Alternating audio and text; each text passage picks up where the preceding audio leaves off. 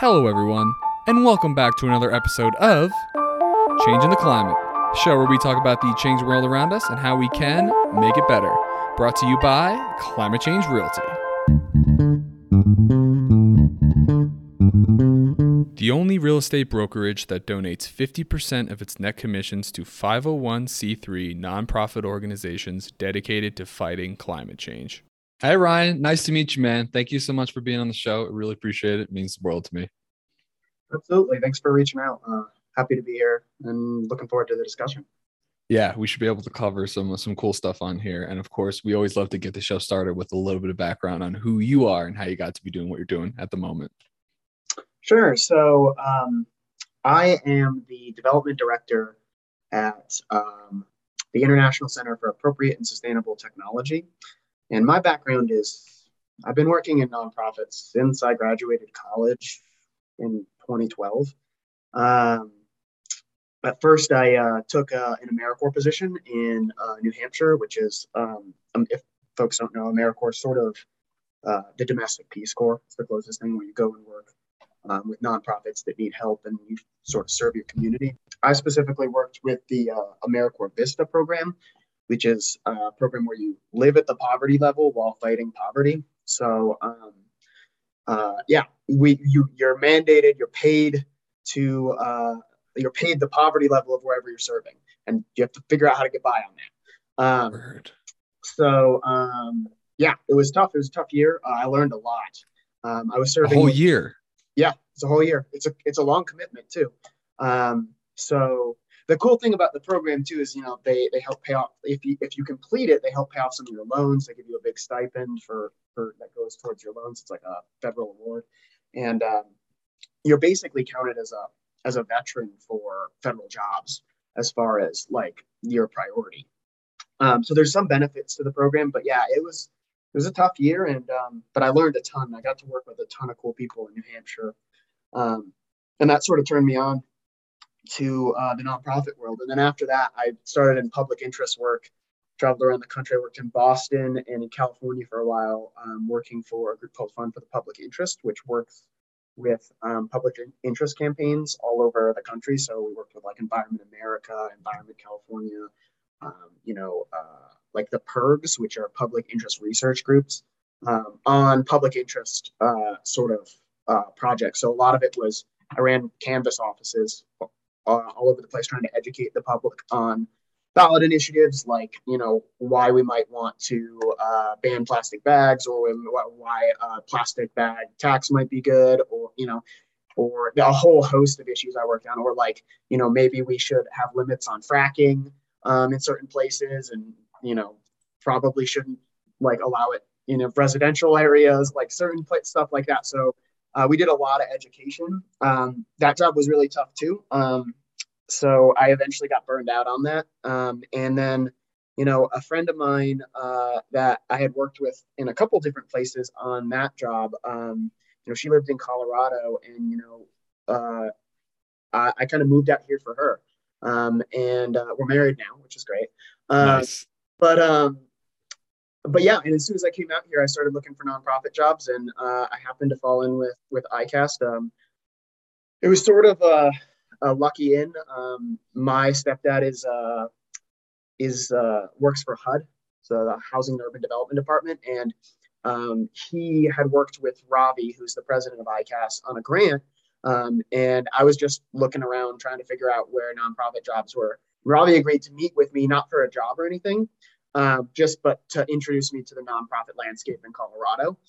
He tried to point me in the right directions. He gave me a bunch of advice.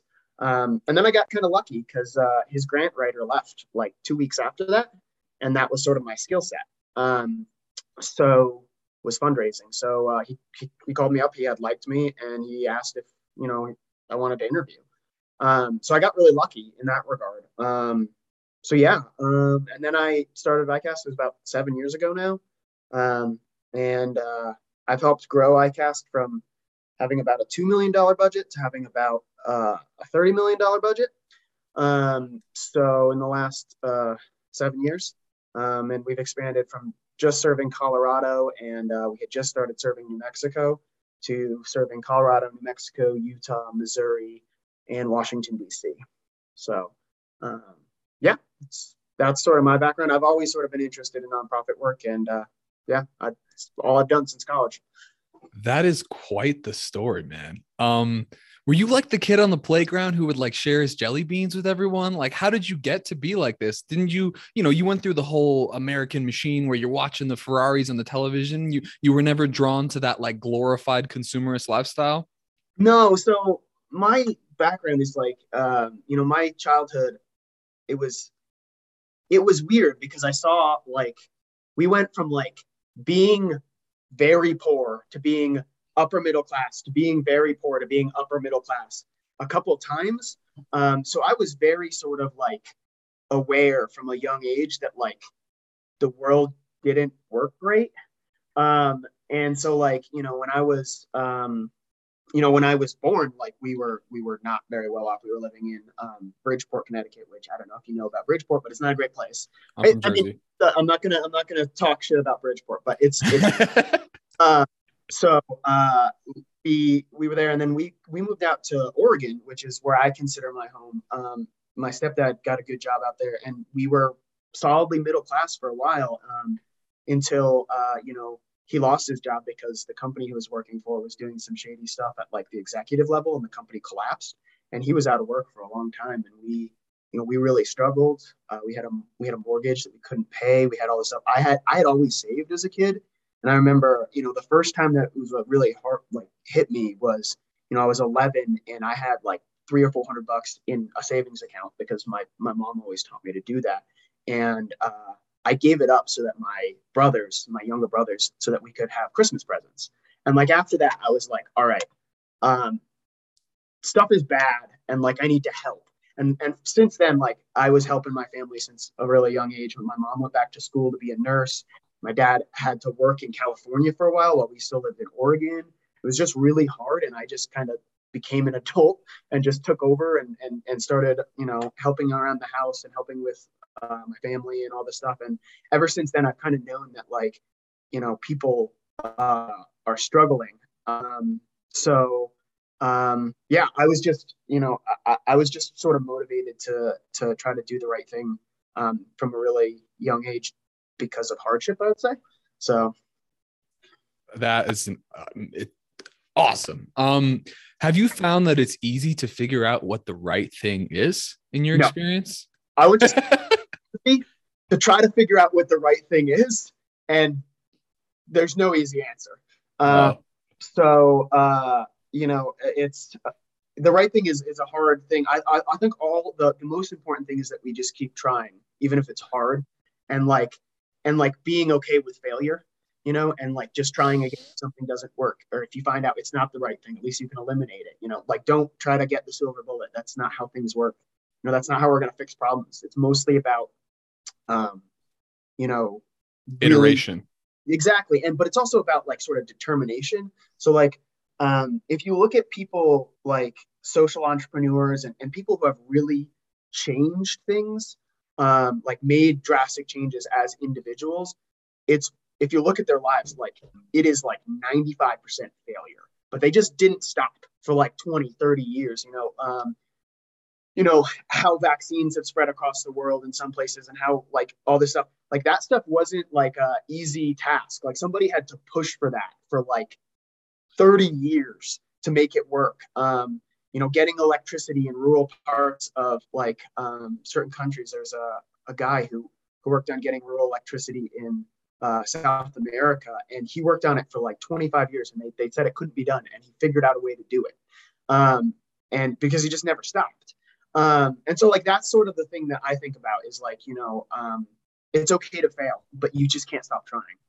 Yeah, well, I look at it as failure is impossible if you never give up. So that's kind of, it's two sides of the same coin. But cool, man. That's awesome. Let's dig into what you're up to now. So you International Center for ICAST. What is it called? What's the focus? Why are you interested in working there? Sure, great. Yeah. So ICAST is it's the International Center for Appropriate and Sustainable Technology. We're a super long name. It's we just go by ICAST in most things. Most people don't even Definitely. know that's the whole name. And we used to do a lot more international work. We don't do so much anymore. Though we still do some things, little things. But the sort of basis of the whole organization, its mission is to provide triple bottom line impact. So what that means is you want to positively affect the social conditions of what you're working on, positively affect the economic conditions of what you're working on. You want to positively affect the environmental conditions of what you're working on. And that's a really broad mission, and intentionally so. So like ICAST previously worked on like bringing like solar powered like lighting and electricity to like places like Tunisia, and like working on different energy projects for like a solar thermal plant in Pakistan. And we worked on biofuel for farmers in the rural US. We've done all these sorts of things, but they always are sort of, how can we improve all of these things at once? Since for, I don't know, 12, 13 years now, we've really focused on one specific thing. So we've focused on the multifamily affordable housing market. So basically apartments, and apartments where low income people are living. And what we do there is we're trying to bring green technology to those places. One, to reduce costs for the tenants, make their lives, a little less costly. And some of these places, they have super high energy bills. And reducing a low-income family's energy bill by $500 a year can go a long way to helping folks. It also improves health and safety and comfort for places. We get a lot of help, thanks from seniors, especially, who might live in sort of like properties that might be a little bit run down, often not because the owner wanted them to be run down, but they just didn't have the resources, or they didn't understand how they could access some of the things that we do. And we help the owners access those. But seniors often thank us because like they might have really drafty, cold, or like too hot in one place, too cold in one places. And when we change that, their like house becomes comfortable again. Like they can go and sit in the kitchen without like wearing a coat. And that's a big deal to us. But one of the bigger things that we're trying to do is reduce carbon emissions and just help the environment. So this green technology really affects this specific sector. One, because affordable housing is sort of like, they're often, and I'm a big affordable housing advocate, so I don't want to hurt any affordable housing folks' feelings here, but they're often a little bit opposed to some of the green stuff because it's costly.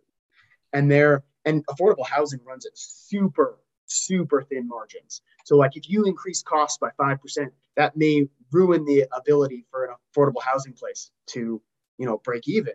And so they're worried about that. And so they're like a little bit opposed to it in some cases and they often get exceptions in some of the regulatory landscape and stuff for this work. But we found that there are ways to improve their income through this work. So to improve their net operating income, to improve these sorts of things with a lot of complicated financial mechanisms and interesting ways to leverage multiple types of incentives at the federal level, at the state level, and even at like the private level. So we're just working on these places, and these buildings are often like the most efficient old buildings that like most inefficient, old buildings that like haven't gotten any love. So working on them and reducing their energy usage, maybe providing renewable energy to the properties to reduce it further, really goes a long way to reduce carbon emissions. And if folks don't know, really the most effective way to reduce carbon emissions above and beyond renewable energy, including solar, wind, all of these things, is just to reduce energy usage. So energy efficiency, pound for pound, dollar for dollar, reduces more than anything. So that's sort of our primary focus. And then the other thing that we sort of leverage onto this is we're working on these sites. We're doing all this construction work. We're a general contractor. We do the work. We're implementers. We're not just thinkers in the background. We really want to do the work. And how we're sort of helping the economic conditions of the area is we hire local contractors. We train local contractors on all sorts of stuff. So local contractors often don't know how to do stuff like install heat pumps. Like an HVAC contractor might not know how to do that, or they might have done it wrong before, and it may have hurt their reputation because they're not easy to do. What is a heat pump? So a heat pump is it is a type of heating cooling system, HVAC system that is run on electricity, and so it doesn't require natural gas, doesn't require oil, and it can be hyper efficient. So when you're working in cold climate areas, they're called cold climate air source heat pumps. And that's like the stuff we use in Colorado and in some places in Missouri and in DC. But there are different kinds, and they're really common internationally, but they're not common here. And that's a problem because the HVAC systems, like those systems are like one of the biggest drags on energy, right? So we really need to improve those systems to improve the building sectors, to decrease the building sector's carbon footprint. And the building sector, if you don't know, is the second highest carbon emitter after vehicles. Yep. Or just transportation in general. Yeah, transportation in general. Yeah, exactly. So like it's a big priority, like the building sector, and in some ways it's harder to deal with the building sector than it is transportation sector because things change in the transportation sector on a shorter life cycle than they do in the building sector. We're still using buildings we built 100 years ago, I just sold one. Yeah, exactly. Yeah. Well, I'm curious how you and your team came to the conclusion that working on green tech or, energy efficiency in multifamily housing was the most effective way to have a positive impact. I'll tell you, in my thinking or planning, whatever you want to call it, for my business, I determined working on climate action was the most effective way to have a positive impact because we all live in the climate, including all organisms. So that's how I came to that. I'm curious how you guys came to specifically multifamily or low income multifamily housing, and then just, get really specific on what like green tech is. I don't understand like heat pumps and like LED light bulbs, I'm sure we'll talk about and stuff like that. Just, to make it clear. Sure, absolutely. And so that's one of the reasons I've stayed with ICAST for so long is because I think dollar for dollar. And so my job is securing money in some way, but dollar for dollar, the money I secure goes much farther than any nonprofit I've worked at. And so that's what's important to me. But really the multifamily sector, the reason is we're sort of social entrepreneurs. Ravi, the president, is very much a social entrepreneur, and he saw the multifamily sector as the challenge there as an opportunity because nobody was serving it well. And nobody still does serve it super well. There's only a couple organizations out there that sort of use our model to serve it really effectively. So you can look at weatherization programs. So weatherization is like the program that sort of uses energy efficiency and weatherization sort of upgrades, which might be like, they put new windows in, they put insulation in, they improve the quality of housing, which is an energy efficiency measure. If you can create the building shell a lot tougher to keep cold air in, hot air in, so on and so forth. But those programs almost entirely serve single family housing, like even low income single family housing, because it's easier to serve them. Multifamily housing, there's a barrier in that there's called the split incentive. So the owner of these buildings may not pay the utility costs. So why are they going to front the money to upgrade all this stuff if it's not going to reduce their bills? Mm-hmm. And the tenants, like, they're the ones paying. So you have to get through the owner to do the properties. And like some owners, there are slumlords out there, and some owners out of country sometimes as well. We're going to struggle to make their, but we found that a lot of owners, if you can show the benefits for them and you can find a way to improve their net operating income through it, they're much more open to it. So Ravi saw this challenge of serving the multifamily market as an opportunity because nobody was doing it. It was a space that was sort of like ripe for somebody taking control and figuring out how to solve a problem. So that's what we've done. And you can look at like the national level utility energy efficiency programs. They struggle with multifamily. They refer to it as a hard to reach market nationally.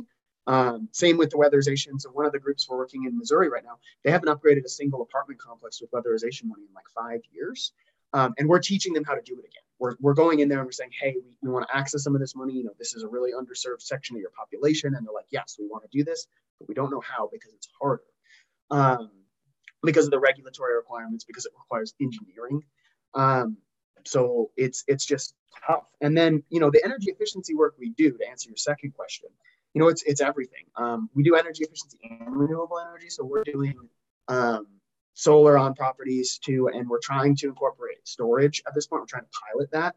When you say you guys do it, do you mean like you contract with other companies to do it, or do you guys actually have your own like solar installers? So we typically contract. We're a general contractor. So the way contractors work, I mean, you might know this. So general contractor is sort of the guy who does the planning, finds all the subcontractors to do the work on there, oversees the site, provides the quality control, works with the owner, and they're sort of like the top level. They work with the HVAC installers, they work with the lighting folks, they work with the insulation folks, they'll work with the solar installers. So we are a contractor. We have construction experts on our team, lots of them, but we don't typically do the work ourselves. Sometimes we do. Sometimes we'll pull in and do it if like there's no other thing because we have the skill set. Like if we can't find a contractor, if we're on a tight schedule, we'll do stuff like toilets. We'll do stuff like of like lighting and some of the easy stuff. And we are a registered HVAC contractor here in Colorado too, so we could do that if we needed to too. And you guys do this for free as a nonprofit. And you, instead of taking profit, you get funding to support your employees, or what? No. So we don't do it for free. The reason we don't do it for free is because we're not asking the low-income people to pay for anything. They're getting everything for free. But the owners, these folks might be multi-billion-dollar corporations that own totally 20,000 units across the West. Or, there's no way we're giving them free stuff if they can afford to pay for it. Amen. So we convince them to invest in their properties. And the way we do that is we leverage a lot of the incentives that are out there to say, hey, you already have to upgrade this property. Why not get a better product for the same amount of money if we can figure out how to do it? Or why not? Or maybe you can save money. So like there's a lot of specialized sort of incentives out there that we're experts on and we know how to leverage and we know how to stack together. So weatherization is one of them. So like we can access that state funding, bring in money to their properties. They're required to pay into that a cost share when they do that. The energy efficiency programs that utilities run, we figure out how to access that money, or we run some of those programs in some of our states so that we really engineer the program to be the most beneficial to an owner the more they do. So instead of just like, all right, install light bulbs because you're getting free light bulbs, if you do a whole building retrofit, you'll actually get a lot more money than if you just did light bulbs. Can you kind of dig into that as well? Like, what does that mean? Why would it be more efficient to kind of do everything at once than to just kind of go in and like pick and replace things one at a time? They usually say start with the low hanging fruit, right? Yeah. So most energy efficiency programs that utilities run, especially in the multifamily world, they do light bulbs. They do shower heads. Shower heads reduce gas usage for like hot water. They do the stuff that they can give away for free that produce a lot of energy savings. And you think that's like, the most practical approach, right? There's a pragmatism there of low cost upgrades for high cost saving or for high impact savings. But the problem is you can only get out so many light bulbs until you run into an issue of the market is saturated. All right, how do we generate more savings? So you end up going back to the same owners over and over and over and over again. So California has this problem right now. Every place in California has LED light bulbs. They've been giving them out for free for years now. They're ahead of the curve on a lot of this stuff, but they've kind of backed themselves into a corner in that they struggle to do some of the more holistic measures. And so for us, the way we have engineered it so that you get more bang for your buck by doing more is typically a lot of the way these programs are run are through what's called prescriptive measures. So you give somebody one light bulb, you get $15 to give somebody one light bulb, and that $15 per light bulb is part of the program, and it basically pays for the light bulb for free, so you can give it away, and it covers your overhead just a little bit. You don't really make much money, but like you can give them away for free. The problem is, with that is, you give us stuff away for free, but if you do that with something a lot more expensive, so you do that with an HVAC system, you say prescriptive, they're not going to give an HVAC system away for free. You can't do it. So they might give you a $500 rebate, but that might be. Who is they? The utilities. Okay. They're mandated. The utilities, like the electricity companies, like Xcel in Colorado, they're regulated. The public utility commissions in every state force them to reduce energy usage, and it's good for them a lot of the time. So the reason it's good for them, you'd think, why would a utility want to sell less, sell less electricity? Why would they want to reduce their usage? Because what that allows them to do is reduce their high cost production places. So if there's a lot of usage going on in Colorado and it spikes at 6 o'clock, when everybody gets home and turns on their AC, or at something like that, they may have to procure more expensive energy from somewhere else. And so if they can reduce the top level usage and sort of flatten some of those peaks and troughs of when people use energy, which energy efficiency does, they can actually run a lot more streamlined, and they can buy cheap energy or generate cheap energy and then sell it at their normal rates and make more money than if they were selling a crappy, really costly form of generation. So it does help them in some ways.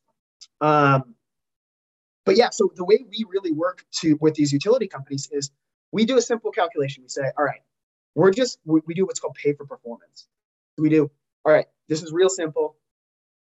You're going to give us 50 cents for every kilowatt hour we save. That's it, 50 cents. Now, when you look at a light bulb, 50 cents per kilowatt hour, that light bulb might actually end up generating $40 like in savings. But the light bulb by itself, we can't get $40 for, because we'd be making hand over fist profit, because it only costs $15, right, to install that and to get it in and to give it away for free. So you lose that profit. When you do a whole building, you get to keep that, because who is you gets to keep that? So the consumer of the energy? Consumer, yeah. So the owner gets to keep like that. That goes into the rebate. So you get a lot more money, and so that will subsidize like a heat pump, and that'll subsidize some of the high cost measures like windows. So, but that forces people to bundle stuff together and invest more money into bigger projects, which is what we need to do. Because if our approach to retrofitting the building sector to make it more efficient is to go back to the owner, say, here's the light bulb, go back, say, all right, now we're not doing the light bulbs, go back to the owner, here's the shower head, all right, now we're not doing shower heads anymore, go back to the owner, all right, here's the insulation. That is just, it's going to take forever, it's inefficient.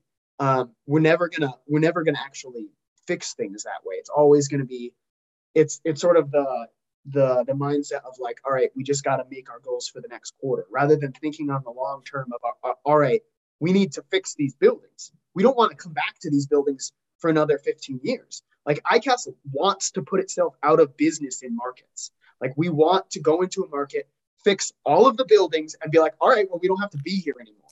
That would be the dream. That would be exactly. And in some places we're sort of slowly doing that.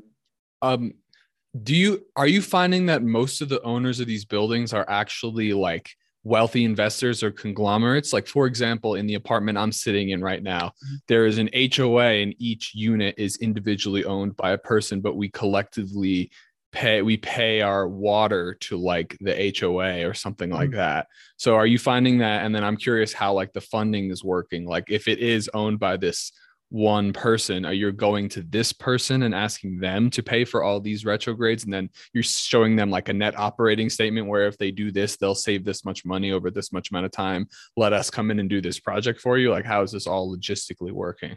Yeah, absolutely. So it takes a long time to convince them.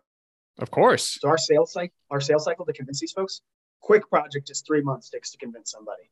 Long project could take a year and a half, and we're just determined to do it. So we'll keep going back. If we think we can convince somebody, we may wait until they need to upgrade their property, like until they're like, all right, well, the furnaces are out, like we need to upgrade it. And then we jump in and we say, don't use the lowest cost thing. Don't just buy the cheapest thing, do this and we'll get you a better product.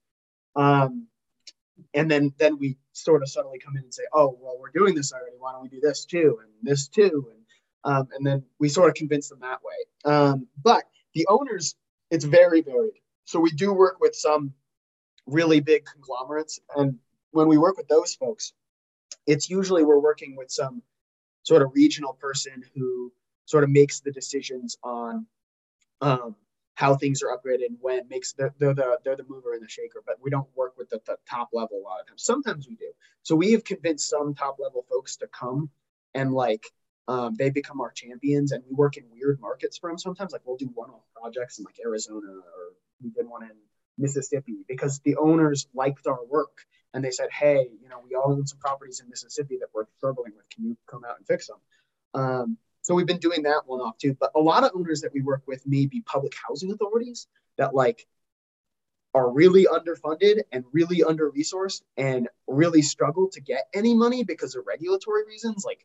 Public housing is technically owned by the federal government. So the federal government can't borrow from Wells Fargo to upgrade their property. They're the worst. They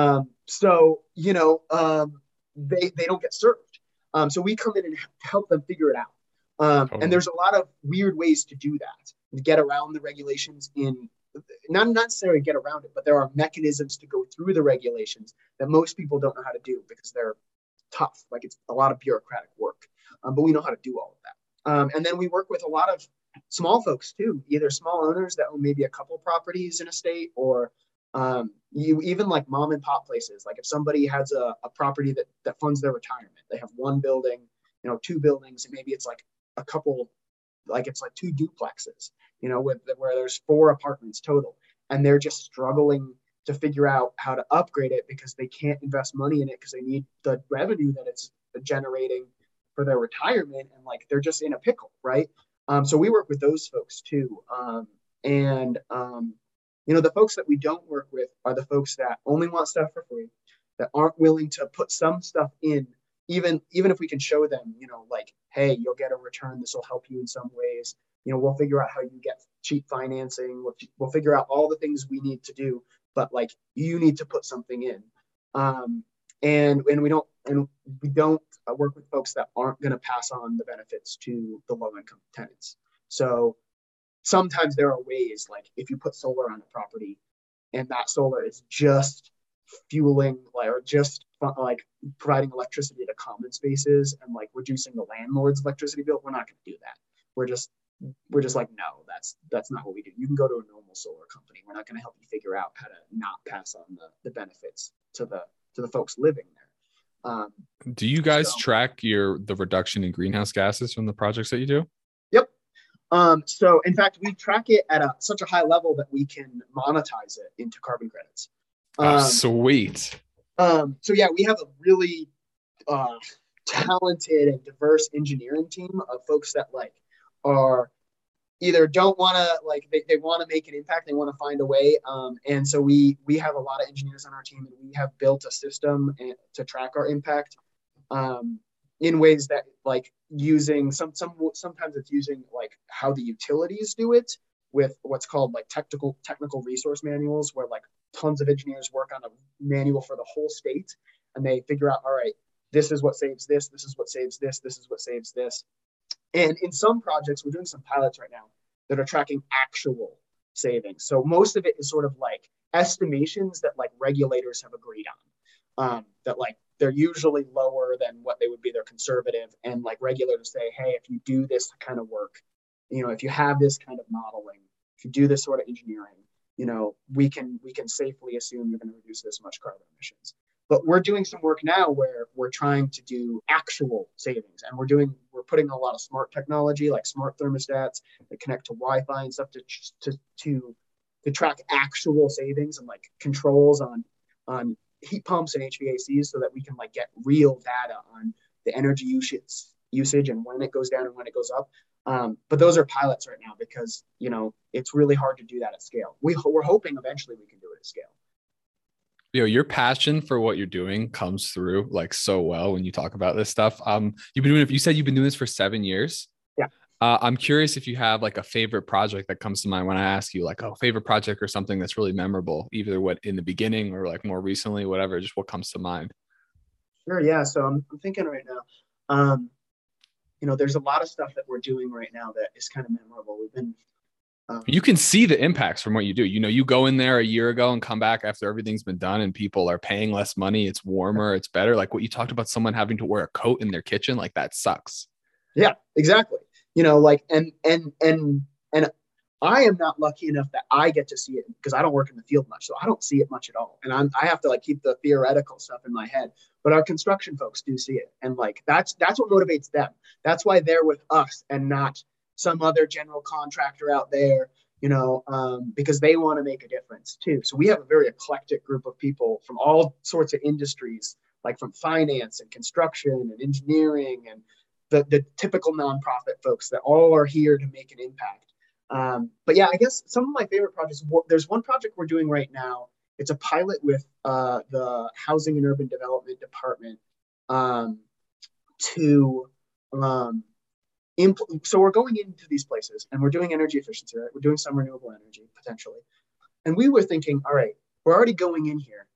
Can we specifically try to improve health conditions of these places? Like, can we target it? Can we figure out what communities have high incidence of like childhood asthma and like figure out how to fix their ventilation so that those kids, like their asthma is reduced, And so HUD is piloting us right now to figuring out how we can use money from the Lead Hazard Control and Healthy Homes Office to upgrade some of these like health measures and like looking for lead and looking for like radon and stuff like that and fix them while we're there, because we're already looking at so many households throughout like the year. Like we did 25,000 units last year.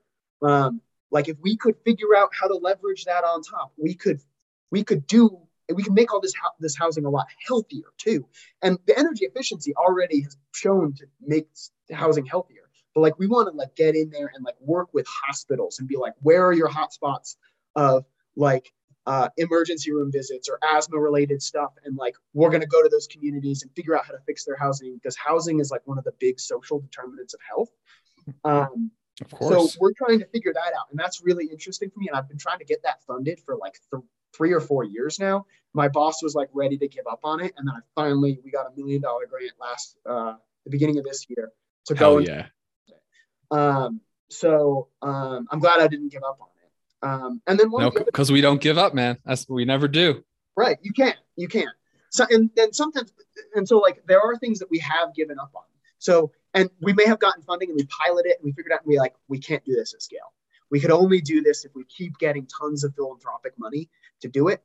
And we try to do everything that makes it scalable and sustainable. So we don't want to rely on philanthropic money to fix things. We need to rely on market sources in some way, or philanthropic money that is so regular that it's not going to go away. Like weatherization is not going to go away anytime soon. Like some stuff like that, like we can leverage and figure out, but like we're not grant money we can't use to fix stuff. We use grant money to figure out how to solve the problem and then make it sustainable and like pilot interesting stuff. So another cool project that we did was that I got funded, and we're expanding now. In fact, we're going to be doing it in Colorado here. We just recently won in partnership with the Energy Efficiency Business Coalition a grant through Denver to do I think it's called the Good Green Jobs Challenge. So one of the things that we were doing is, when we figured this out, we were working in New Mexico. We're doing all these projects. We were scaling up. We were doing a lot more and more. And what we found is we were being held back by our contractors because there weren't enough contractors that could do the work. Like they were like, yeah, we're really happy. We're like full up. We have full schedules. We're making good money. And they were like, we can't find people to hire. And so then we were like, all right, let's try to fix that problem for you. And we built this workforce program. We call it Green Construction Careers, where we recruit from the local community that we're working in to work on our projects, and we pay them. We pay them to do on-the-job training. We provide them all this online training through our partner, Santa Fe Community College, who has like a renowned green building program called the Energy Smart Academy.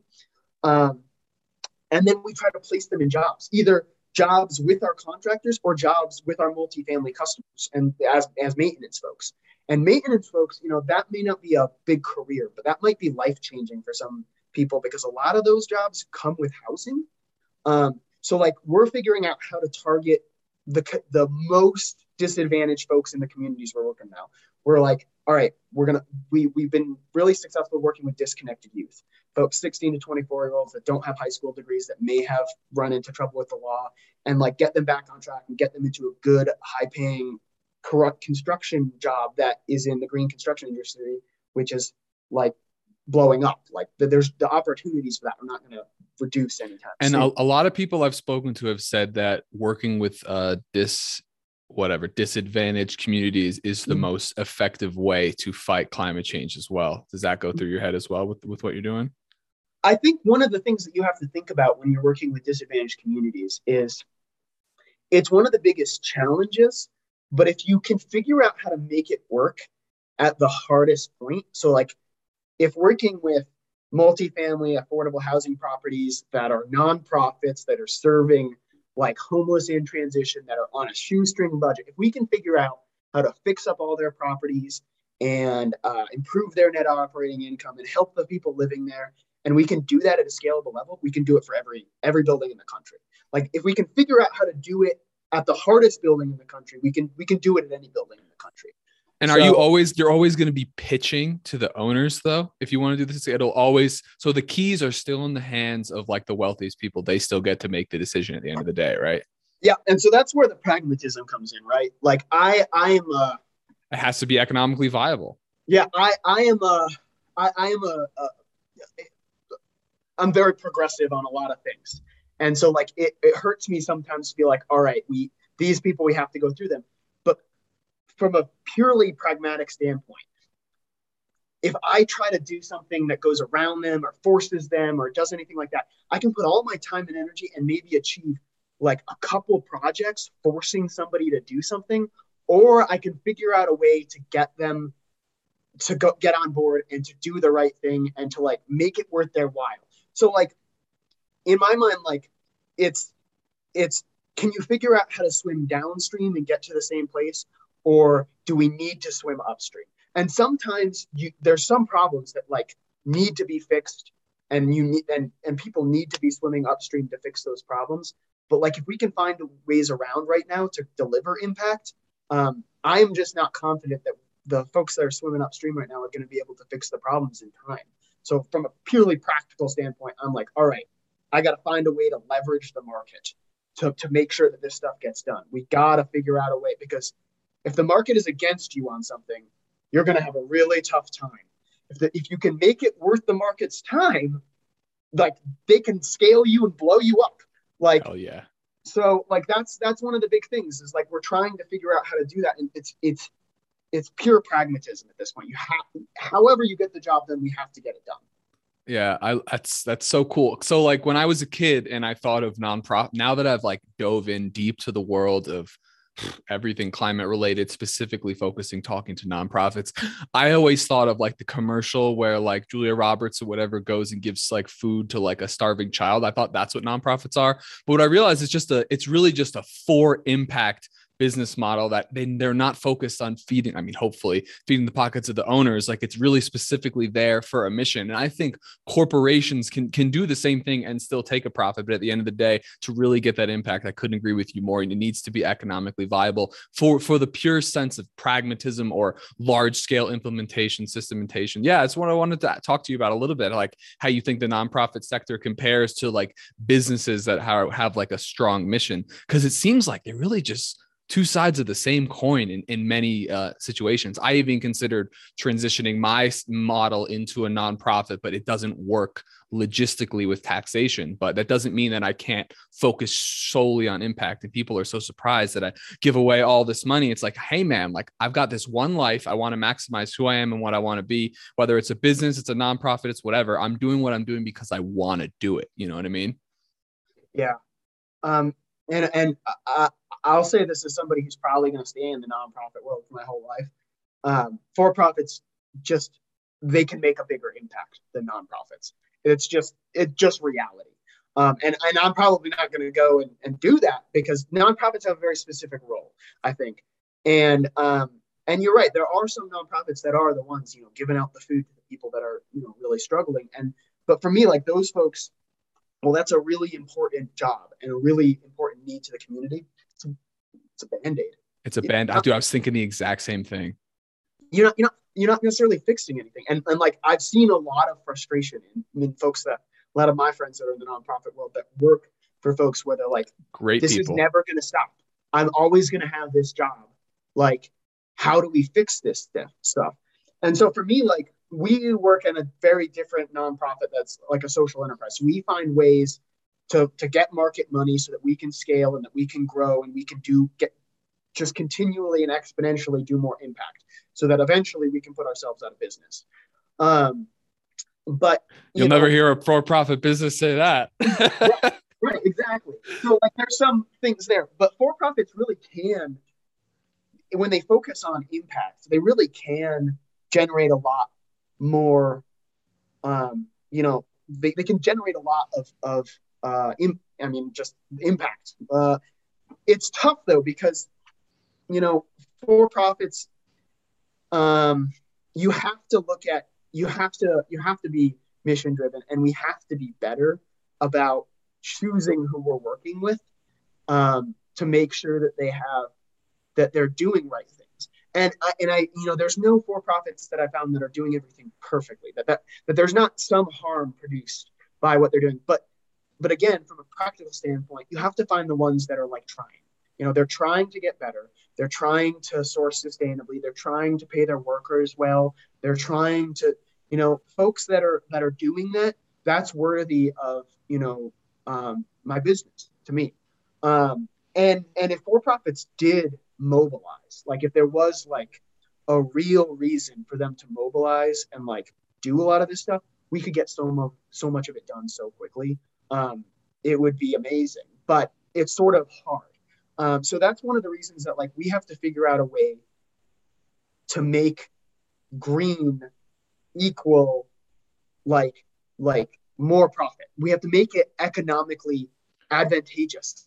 That's what I love. That's what I love about carbon credits. And I mean, at the end of the day, man, like people say, oh, some people are really against capitalism, the oppression, disenfranchised people abusing the labor of others, which is totally valid. But we don't have just like we never had perfect communism, we don't have perfect capitalism. We all know we live in a crony capitalist society where there's lobbyists being paid by people. And then I don't want to go deep into this, but the best example is unpriced externalities. Carbon. If we agree on the science, carbon is a pollutant and we need to have a price on it. That's the biggest, most simple switch. And that's why I choose to donate my money to the Citizens Climate Education, and why I love the proposal by Citizens Climate Lobby to put a price on carbon and create a fee and dividend. But even if there's no fee and dividend, just as long as we get a price, we need to start pricing in negative impacts. And until that happens, like it's on the consumer to decide that they only want to do business with companies that are doing the right thing, which is tough, it's so man. hard to figure that out, because everybody talks a big game now, but often it's lip service. And and it's very hard to be an educated consumer in how the complicated world and the complicated supply chain that exists in our system. So you're right. I think there are ways it has to be done at a higher level, that like there has to be a market incentive to go this way, or there has to be massive government investment.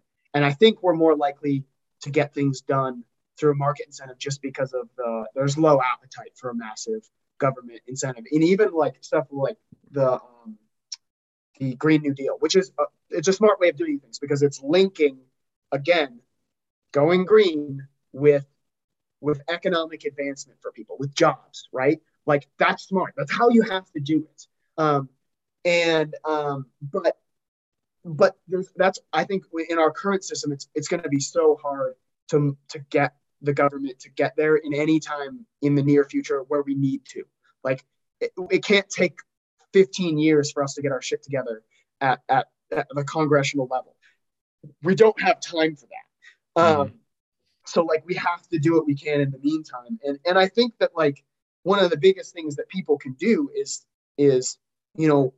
become more politically educated and like ask people and make it known to their representatives that they care about this stuff. Because that's the only time they're going to start taking it seriously. is when it becomes a real thing. And you've seen the growth of that. Like, the first time I voted, like global warming and turned into climate change was the thing. And like, that was so low on the list of people's concerns compared to everything else. And now it's much higher, which is good. We're moving in the right direction, but it's still too slow. And so from a practical standpoint, we have to figure out what levers we can pull now, even if it's not perfect, to like get shit done.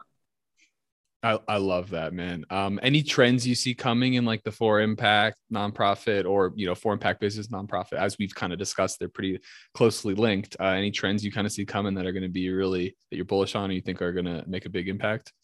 So yeah, I think like technology wise, there's a couple of trends that are going to help. Heat pumps are going to be a huge thing. I hear that a lot. Every state, city with climate change goals are panicking because they don't have contractors that know how to install heat pumps. And they may not have the manufacturers like that. The manufacturers may not be stocking here because heat pumps have been not in high demand in the US we're just starting to generate demand. So like, Denver's like, all right, we have to figure out how to get people trained on this and how to do it. Because that's the only way we're going to get to our ambitious climate goals. Like, that has to be done. Like, they're just like from a realism standpoint, there's not easy other paths besides like retrofitting stuff with that sort of technology. So that's going to happen. One of the things that I'm really hoping and looking forward to is when batteries become more viable economically. Right now, batteries are too expensive. But there's a lot of money being invested through the DOE and through a lot of interesting R&D groups that are working on this. I think we'll see some companies break out when they crack this now, because it's going to be the same thing as solar. 15 years ago, solar was too expensive too. And now it can be done scalable, like at scale. Like it's come down ludicrous in price. Yeah. It's reduced like crazy from when it first came out. So yeah, exactly. And we're hoping that batteries, the same thing, because we need batteries to fix the renewable energy problem. Because the critics of renewable energy do have a point in that it struggles in some places.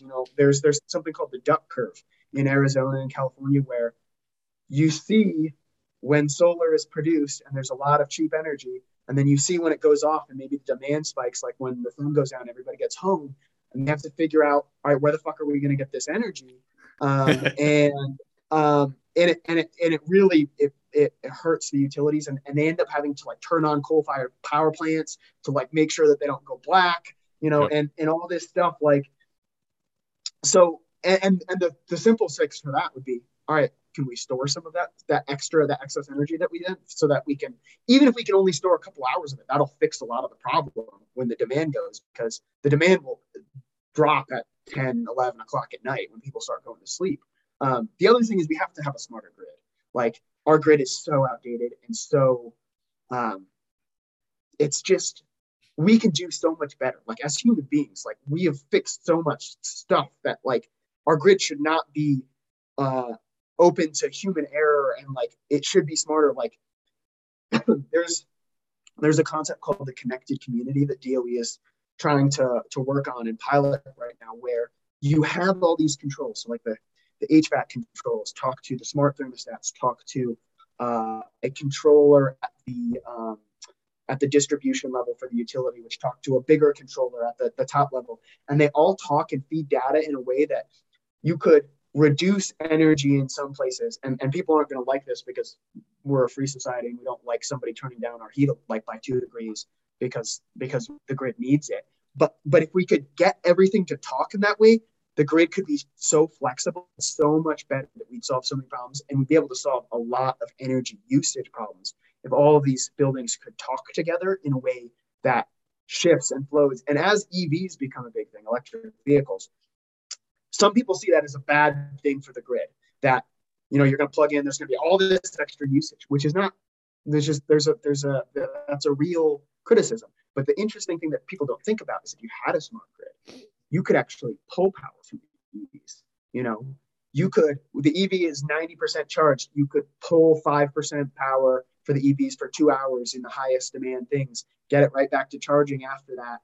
And, that could be a massive just generation source.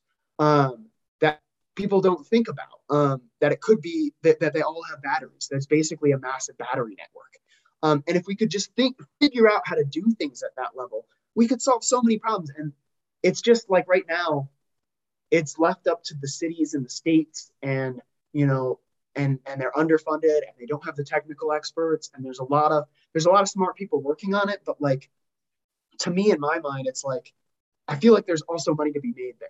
Like somebody, like people should figure out how to leverage like like businesses to get into this model to be the people on the front end, because we got to change everything. We can't keep having stuff happen like in California with the blackouts and in Texas with the inefficiencies in their grid like that. We're way too like far along to like have that shit happening. That's literally just negligence. Ryan, this has been awesome. And I just love how you've got like this ferocious energy. And I love how it's all going into community development, helping people. And that's the backstory ties it all together. It makes a lot of sense. It's been a pleasure having you on the show, man. Final piece of advice for anyone who's looking to create a positive impact in their community. I mean, I think you have to start paying attention to what's going on. I think the path of least resistance for people right now is, one, you can look at your own reducing your own energy usage, recycling, doing all of that stuff, but that's such a small piece of the puzzle. I think more important than that is got to vote local. You got to get educated on what needs to be done. You got to be willing to like pay a little bit more sometimes in taxes if the programs that they're going to fund are good. And so like there's a sort of we need to become citizens again. The country, I think, right now has fallen into a place where like we've been lax for a really long time, and we vote in the presidential election and it's more like a football game, like taking teams than like actually trying to solve anything. And like we need to get the government functional again in a way that I think can help everybody. And the first place we got to start is at the local level. That's the place where people can actually affect stuff. So get involved in local politics. That's all I can say. Man, thank you so much for coming on the show. It was just an absolute joy. I'd love to talk to you again sometime. And yeah, hope you enjoy the rest of your day. Absolutely. Thanks, Ethan. And it was great to talk to you too. Right on. All right. See you soon, guys. Peace out. Every Monday and Thursday. Bye. Thank you so much for tuning in to another episode of Changing the Climate. Here at Climate Change Realty, we don't just donate 50% of our net commissions to fight climate change, we also donate a full 50% of our real estate referrals. So if you or anyone else you know is looking to buy or sell a home anywhere in the USA and would like to create thousands of dollars in donations without any cost out of pocket, please visit ccrboulder.com today.